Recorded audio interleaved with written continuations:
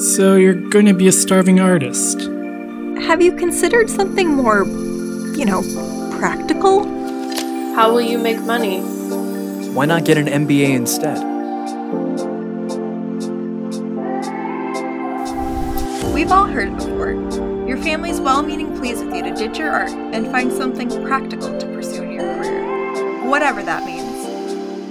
During Practical Advice for Impractical Pursuits, students in MSU's Arts, Cultural Management, and Museum Studies program will explore stories from industry professionals across arts and culture, arming you with all the knowledge you need to not just make it, but thrive. Hey everyone, welcome to another episode of Practical Advice for Impractical Pursuits. I'm today's host. My name's Katherine. So I don't know about you, but this pandemic has really got my mind running about a mile a minute, trying to figure out how to pivot after, well, not to bring it up, but COVID-19. I work in the event industry. So as you can imagine, work's been pretty slow this year. So I decided to take this extra time to, 1, go back to school, and 2, finally start moving towards starting up this arts business I've been thinking about for ever. There's so many different business models I could approach, and in general, I'm just looking for some advice on how to start. So I decided to reach out to Mike Marriott from Opportunity Arts, a fantastic arts organization supporting artists right here in Lansing, where I live. Hey, Mike, welcome. Thanks for joining us today. Hey, thanks, Katherine. Thanks for having me on. Yeah, of course. So to start, would you mind just giving us an overview of what Opportunity Arts is and what you do here in Lansing?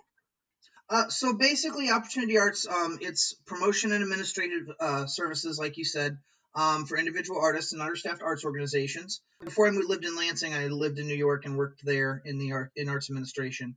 And I noticed that the way the current model was set up, a lot of organizations will hire a marketing director and a development director and an executive director. And then what they'll do is they'll turn around and they'll stipend the artist. Well, without the artist, there is no art.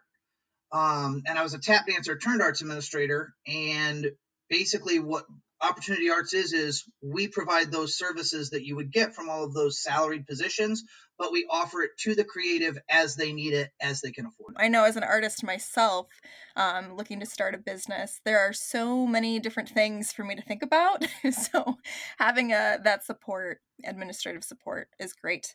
So tell us a little bit about some of the artists that you work with.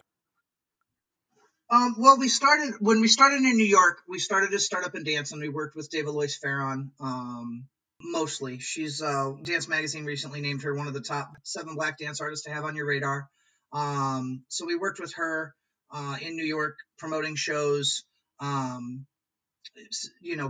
press releases, publicity, all that kind of stuff. And then here in Lansing, a couple of our affiliates, a lot of well-known names here in the area, the Artist Umbrella is an Opportunity Arts affiliate. We've got Group 2 Saxophone Quartet, Sarah Sanders, who's a professional body painter, Sarah Wallace, who's a professional vocal performer and opera singer, Autumn Hopkins, Mila Lynn, both visual artists. So we have a wide variety of artists. Danielle Smith with Lithic Creations, they create custom-made jewelry with Michigan stones. So we work with a gambit of different artists locally. Oh, wonderful. I love it. Love hearing about everything going on in Lansing. We have such a thriving and growing arts community. So as I was going through your website, learning more about some of the services that you provide, I learned that you provide fiscal sponsorship for different arts organizations and artists. Could you tell me a little bit about what fiscal sponsorship is? So yeah, through our partnership with Pinnacle, they're a company in New York City that has been doing fiscal sponsorship for 40 years. So what fiscal sponsorship is basically is it allows an individual artist to apply for grants and accept tax-deductible donations under an umbrella of a nonprofit, and that nonprofit being Pinnacle, without the artist having to start their own individual nonprofit. So that's kind of how it breaks down. Artist Umbrella is actually a fiscally sponsored project. They're not a 501c3 nonprofit. And they are the first arts entity to receive a grant, first arts entity fiscally sponsored project to receive a grant from the Arts Council of Greater Lansing. Yeah. Oh, that's awesome. So do you tend to see a lot of arts future arts organizations who are maybe starting off as like a limited liability corporation, thinking in the future of applying for a 501c3, seeking out this fiscal sponsorship Absolutely. opportunity? I think too that a lot of organizations have decided to stay in that fiscal sponsorship realm. The one thing that I like about it is it keeps the creative at the top of the the top of the power ladder, if that makes sense. So, again, back to what we were talking about earlier with that traditional nonprofit structure. Normally, you have a board of directors at the top, followed by an executive director, and then third in command is the artistic director. And again, without the artistic aspect of it, none of the other positions are needed. If there's no art, everything else is irrelevant. And so what I like about fiscal sponsorship is it keeps the creative at the top. They are required through their partnership with Opportunity Arts and with Pinnacle. They are required to dot all their I's, cross all their T's, make sure that every dollar that they bring in that is donated or any grant money that comes in goes directly to the artistic project. So I always joke, you can't, being a fiscally sponsored project, you can't take the money that you make as a fiscally sponsored project and put a garage on your house. However, you could put a mural on the side of your house. That's kind of a joke that I go with, but it's more to point is the money has to go towards the artistic endeavor. But yeah, I just think it gives a lot of creative freedom to the entity. So for instance, with Artists Umbrella, Brandon Navin is the owner and founder and everything, and they are an LLC. This gives them a way to generate additional revenue in addition to their ticket sales and things like that.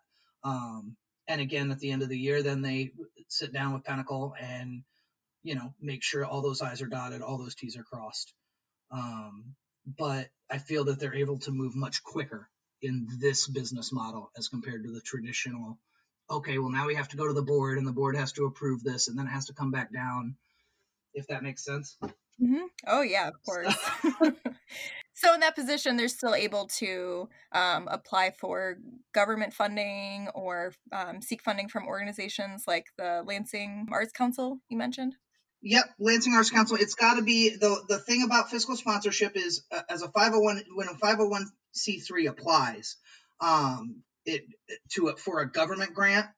Sometimes those grant wordage will say, like, if a Michigan Council of Arts and Cultural Affairs says this has to be a Michigan-based 501c3, Pinnacle is a New York-based 501c3.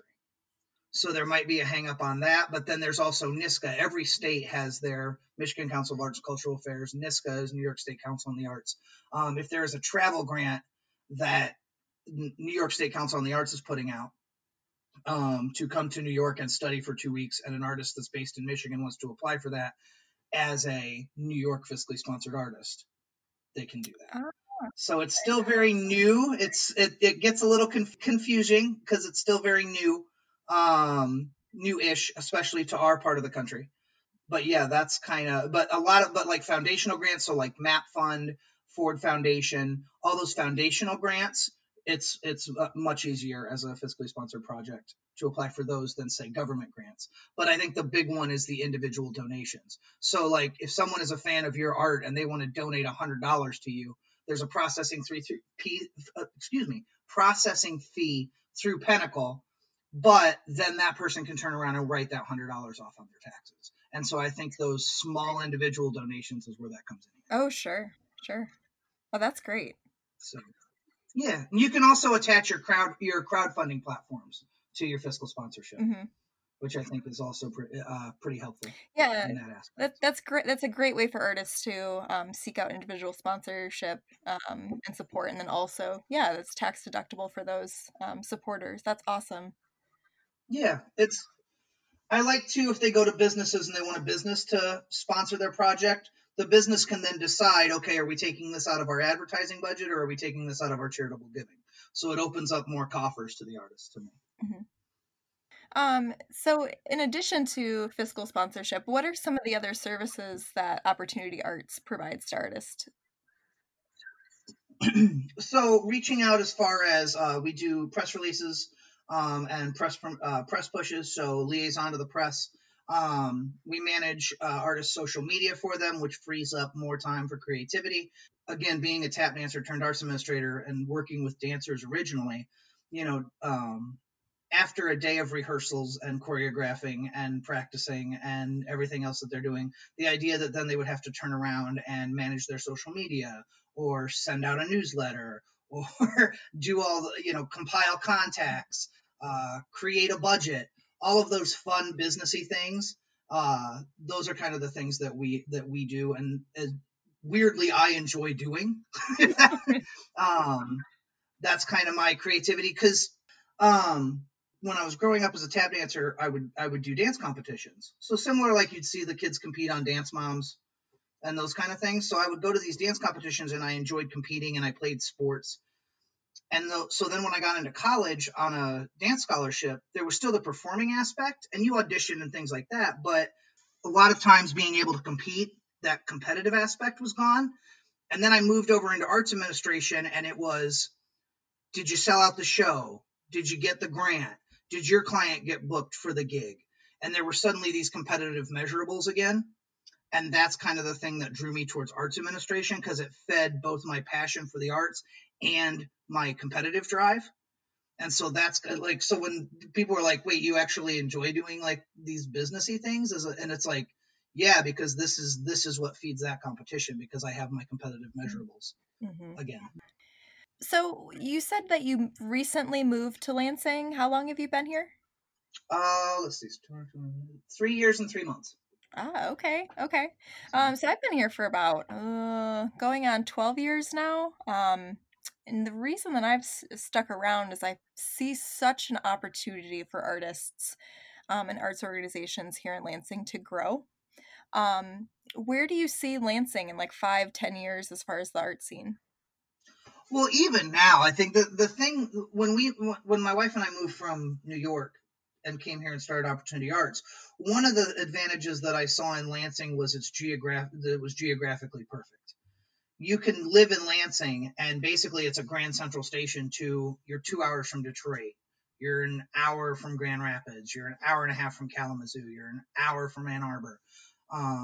You're 4 hours from Chicago, but with the time change, you can have lunch in Lansing and happy hour in Chicago. And so that was the thing that was kind of the draw. Then we got here, and the amount of talent, like I feel Lansing's an anomaly for the amount of artistic talent that we have here, that like other cities Lansing size aren't producing this amount of talent. Like I'm from Peoria, Illinois originally, and they might have like 5 like quote unquote household name artists. Lansing has like 10 per genre. I mean, you can go down the list of poets in this city, and it's breathtaking. You can go down the lists of musicians, the lists of dancers. Like there's 29 dance studios with a 517 area code. Like it's amazing to me the amount of talent that's here.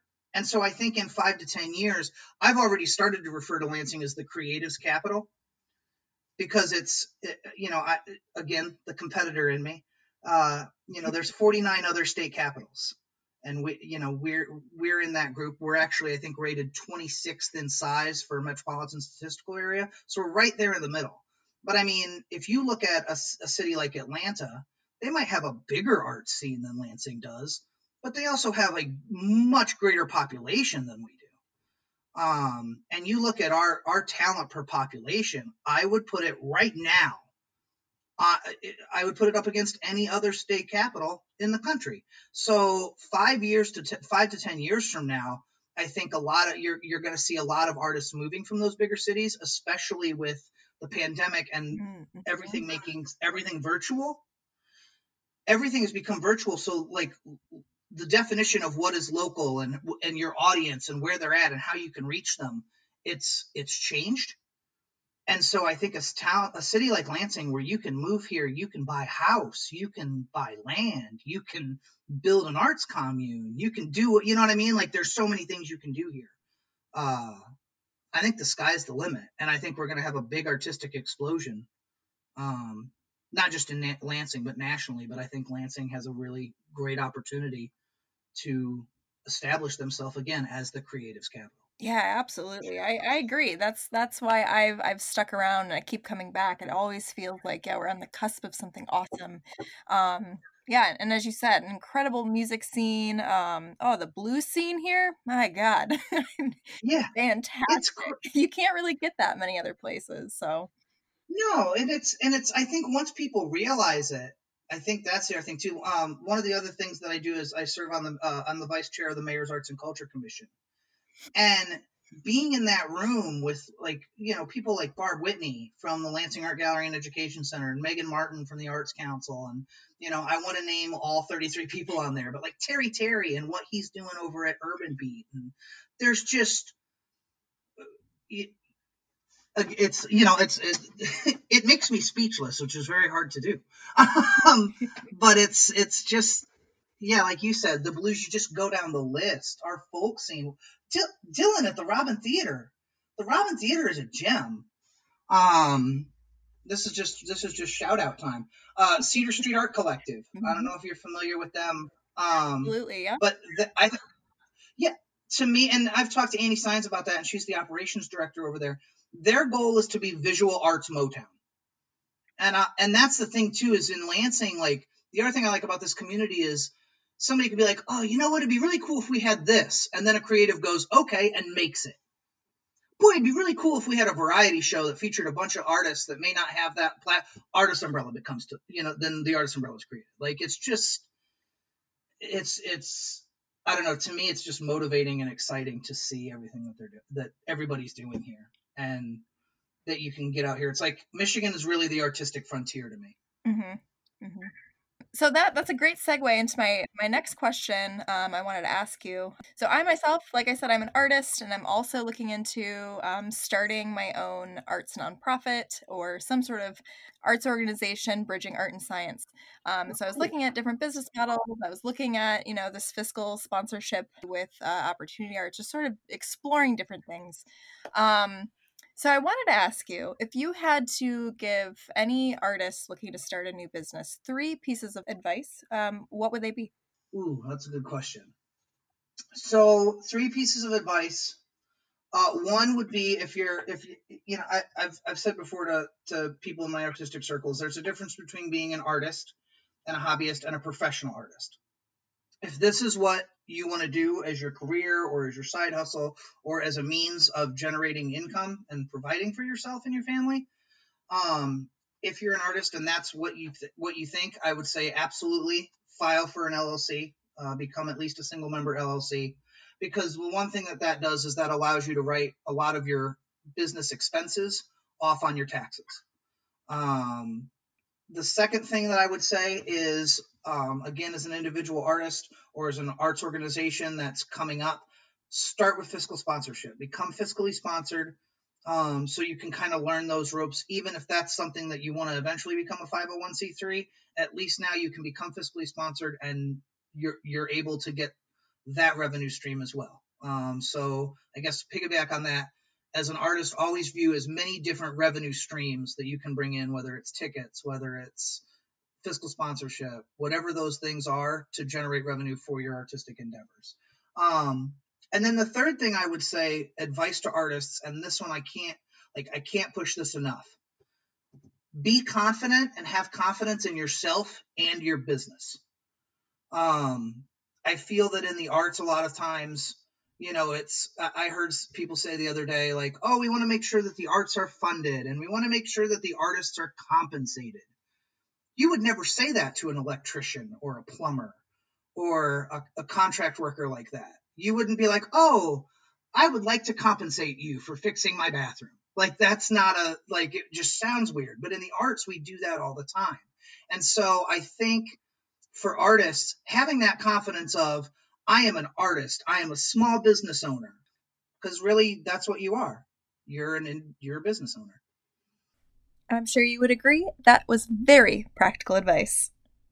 If you want to learn more about Opportunity Arts or fiscal sponsorship, be sure to visit their website at opportunityarts.org.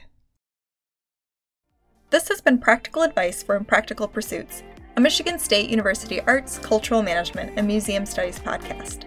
Thank you to our program director, K.F. Latham, and the Michigan State University College of Arts and Letters for supporting this project. The opinions expressed on this program do not reflect official entities of Michigan State University. To hear more episodes and learn how Michigan State is training future arts administrators to manage with compassion and care, visit artsmuseumsmanagement.cal.msu.edu/podcast.